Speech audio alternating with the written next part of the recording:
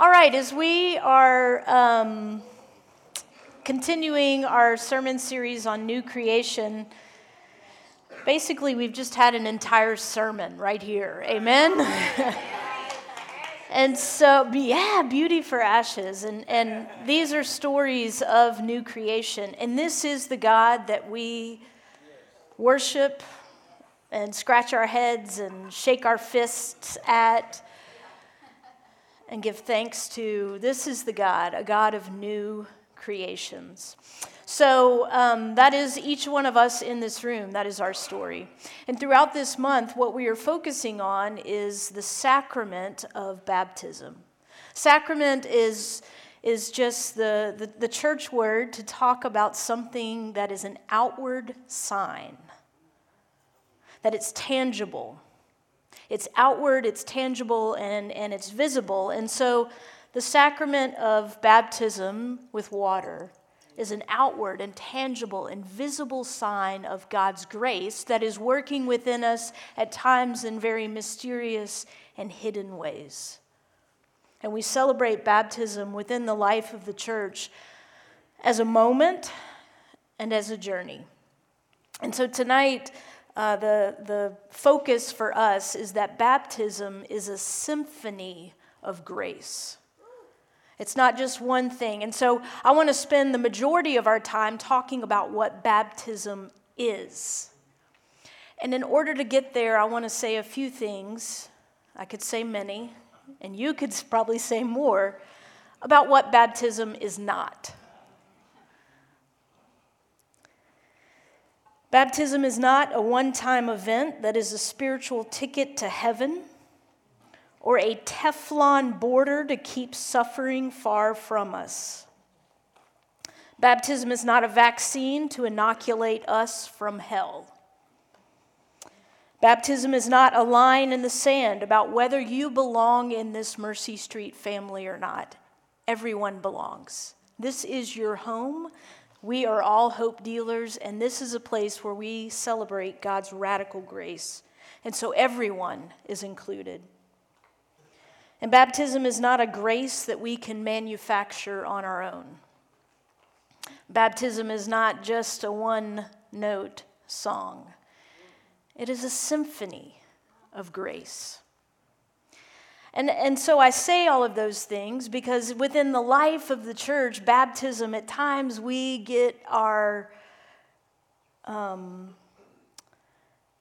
ourselves, our undergarments in a wrinkle. I'm sorry, I was trying to just clean that up a little bit. Yeah. We get a little, well, when were you baptized and how long ago? And, we do that. We do it. And it becomes a cacophony of grace to the outside world.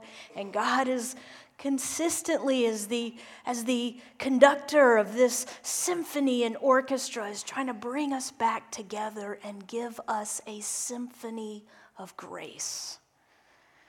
And so in order to make the point, I reached out to Amber Jameson. Amber has a PhD in music. She doesn't, but to me she does. I texted her, I said, is there a piece of music that can kind of help us think about grace and whether you were baptized as an infant or an adult, and whether it was in public or private, and you were dunked or you were immersed. But it was just all of this coming together. It took her 2.5 seconds to text back and say, this is the piece. Bolero, which means to dance, by Ravel, thank you. Just gonna...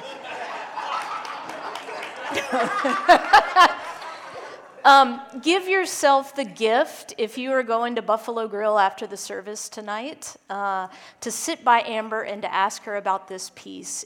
Honestly, it was a moment of grace for me to see how well she knows it. And so what you're about to hear is this. You're about to hear a few parts of this 14-minute piece. I sent it out in the weekly email. I would encourage you to listen to the full thing. What you'll hear is 4 different repetitions of the first half of the opening phrase. And what Ravel did was it's a piece that has 18 movements. It's repetitious, but there are slight variations. For time's sake, we're only going to listen to 4 of those repetitions. I want you to listen for a couple of things, though. Number 1, listen for the snare drum.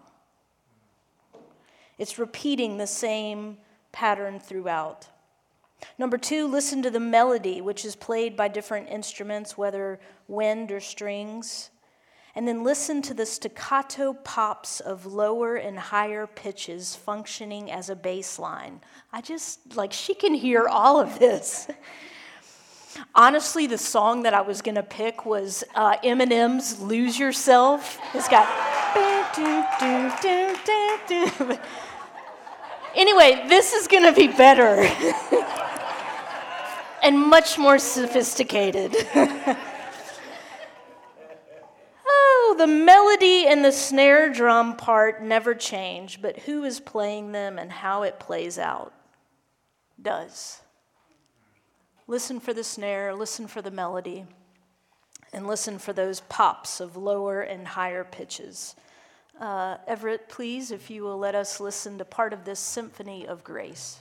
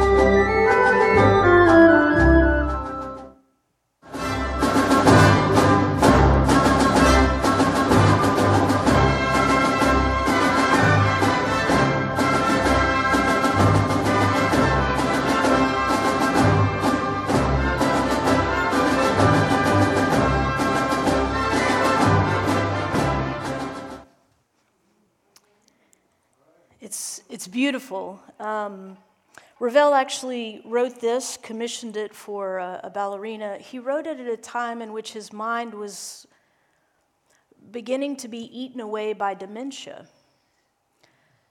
And what happens in the mind with some forms of dementia is that it literally begins to take away parts of the mind, but it opens up these new pathways of creativity. And the way that they are expressed is through repetition. As we think about this symphony of grace, of baptism, of being new creations, what I want to do tonight is to kind of just lay out all the different instruments and representations and melodies of baptism. And I have a very clear invitation at the end. Number 1, it is to remember your baptism. If baptism has not been a part of your journey, but you have been continuously drawn into this dance, this bolero, this symphony of God's grace, then we want to be a community to come around you and to celebrate you.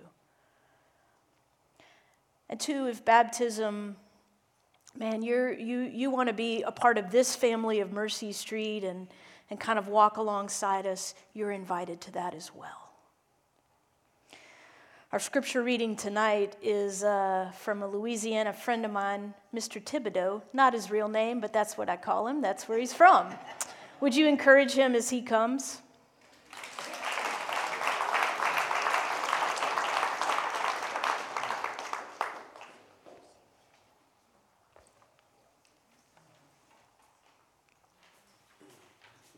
Good evening, Mercy Street family, a family in Christ. The reading is 2 Corinthians chapter 1, 20 to 22, the Message. Whatever God has promised gets stamped with the yes of Jesus. In him, this is what we preach and pray, the great Amen. God's yes and our yes together, gloriously evident. God affirms us, making us a sure thing in Christ, putting his yes within us. By the Spirit, he has stamped us with the eternal pledge, a sure beginning of what Jesus is destined to complete. 2 Corinthians 1, 20 to 22, the Message. Thank you.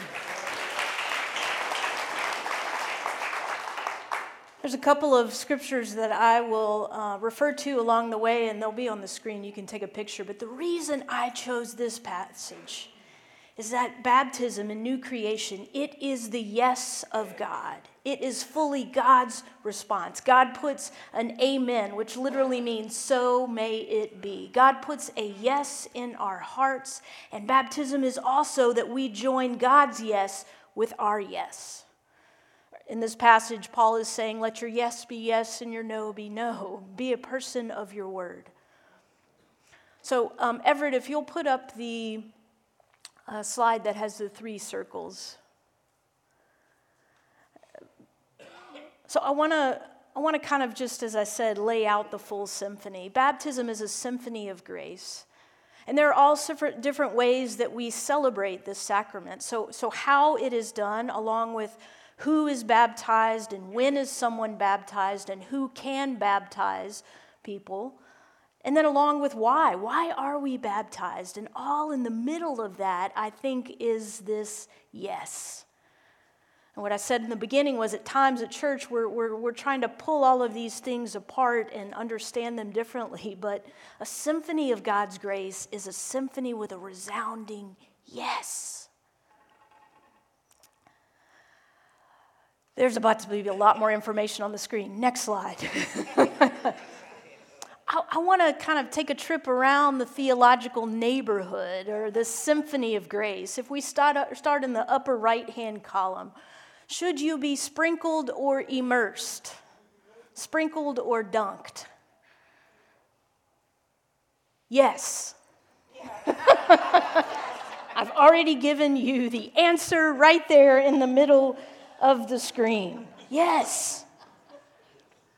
To be immersed in the water, part of the reason that is a tradition is to be recognizing that through baptism you are immersing yourselves. You are dying under the water to one way of life and then rising up to new life. And so that's the significance of baptizing someone. They go under and then back up. It is to bring them from the old life to the new life. And in some traditions, you're sprinkled.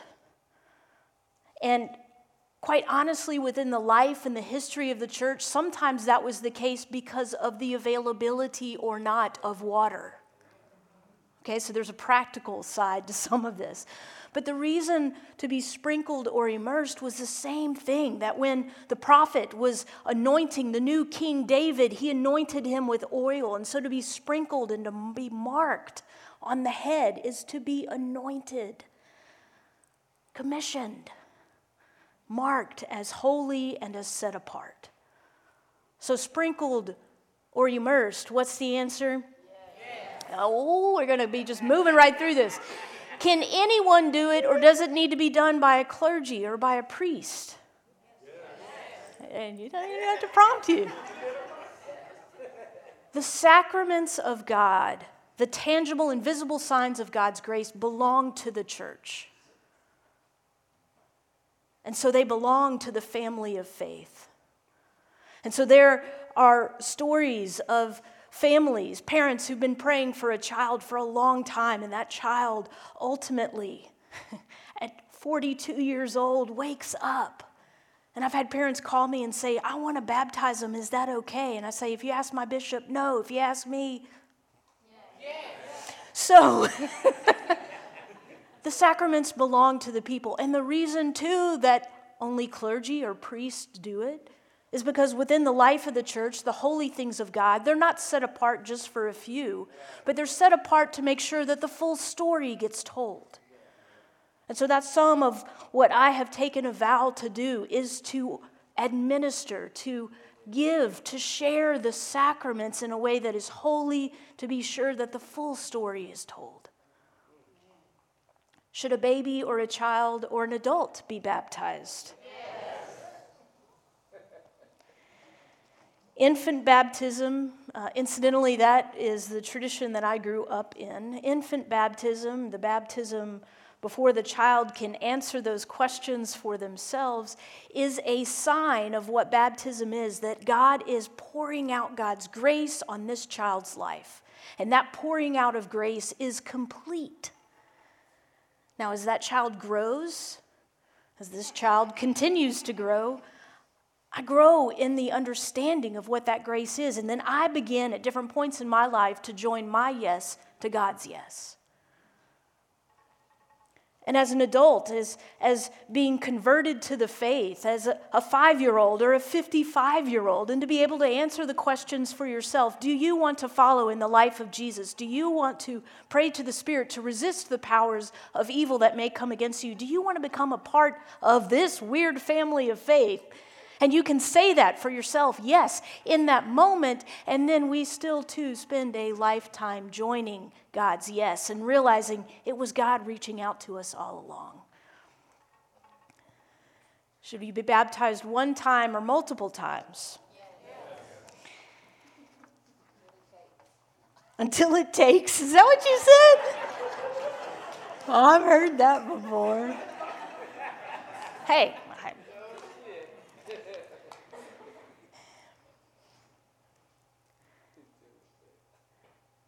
If we had eyes to see and ears to hear and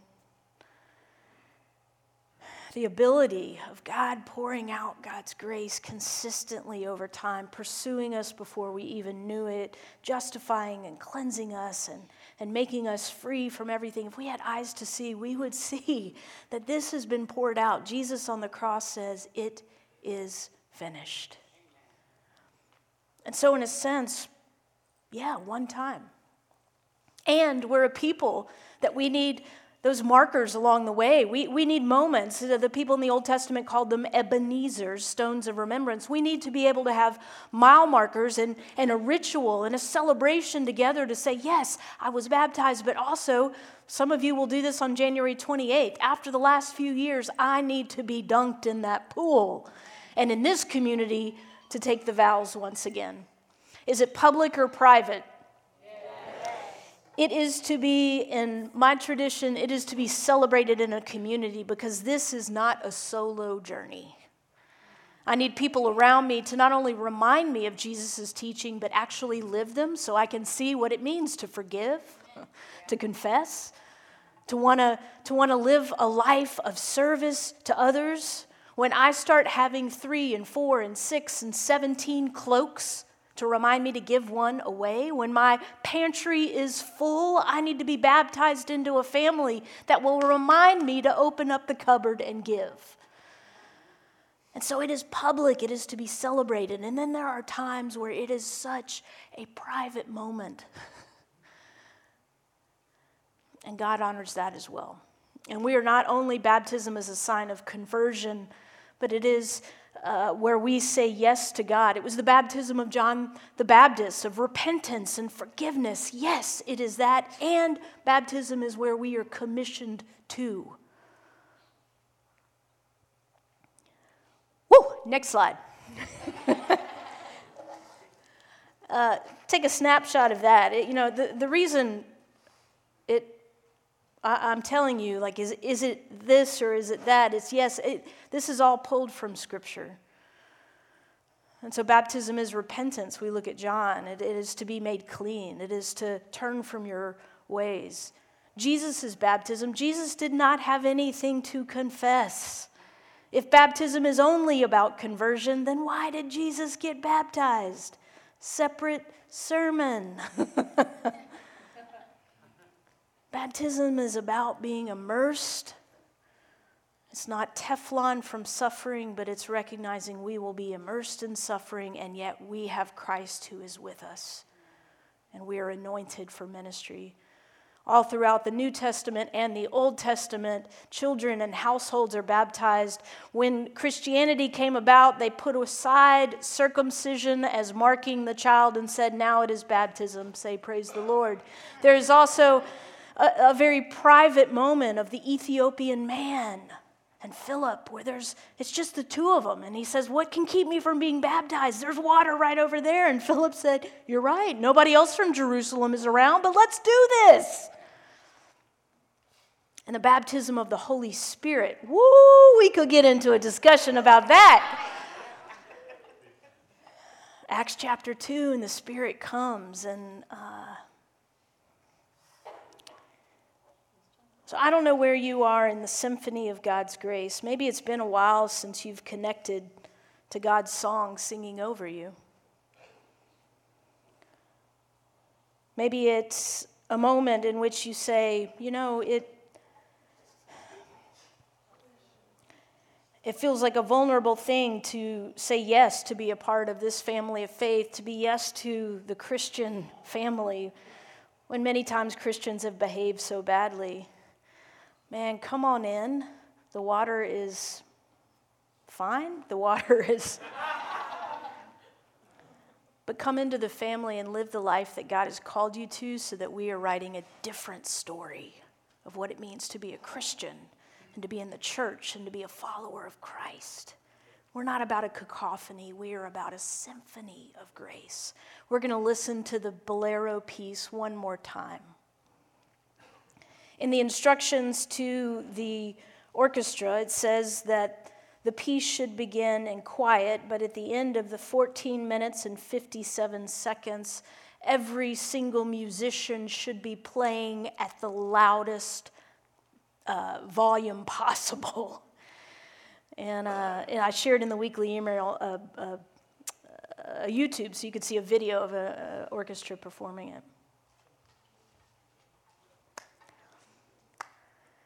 There's room in the symphony of God that I hope you can hear that percussive beat, and it is God saying to you, you are seen, you are loved, you. You hear the wind instruments or the strings that can just soar to such high places where God says, I will meet you on that mountaintop to remember your baptism, to remember that you are my beloved. And then you hear some of the downward notes through the valley of the shadow of death. At the end of the piece, there are moments of dissonance that get worked into the end, and it is like at the end of the piece, every single person in that orchestra just plays with gusto. You're going to get to hear the ending. While we listen one more time, it's a minute and a half. Listen to God's symphony of grace over you. And connect to the percussive beat, connect to the strings that'll take you to the heights, or listen to the low notes that'll lead you through the valley of the shadow of death. If you'll give your heart one more listen to this piece.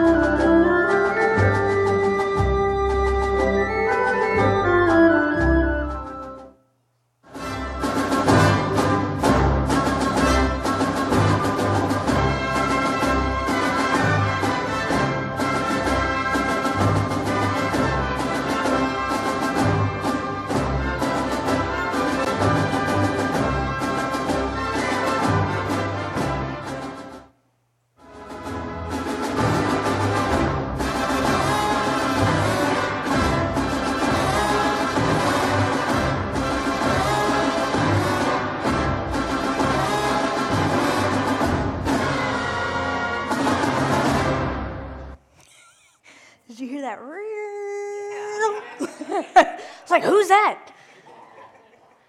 That's just a new part of the symphony of grace coming into our lives.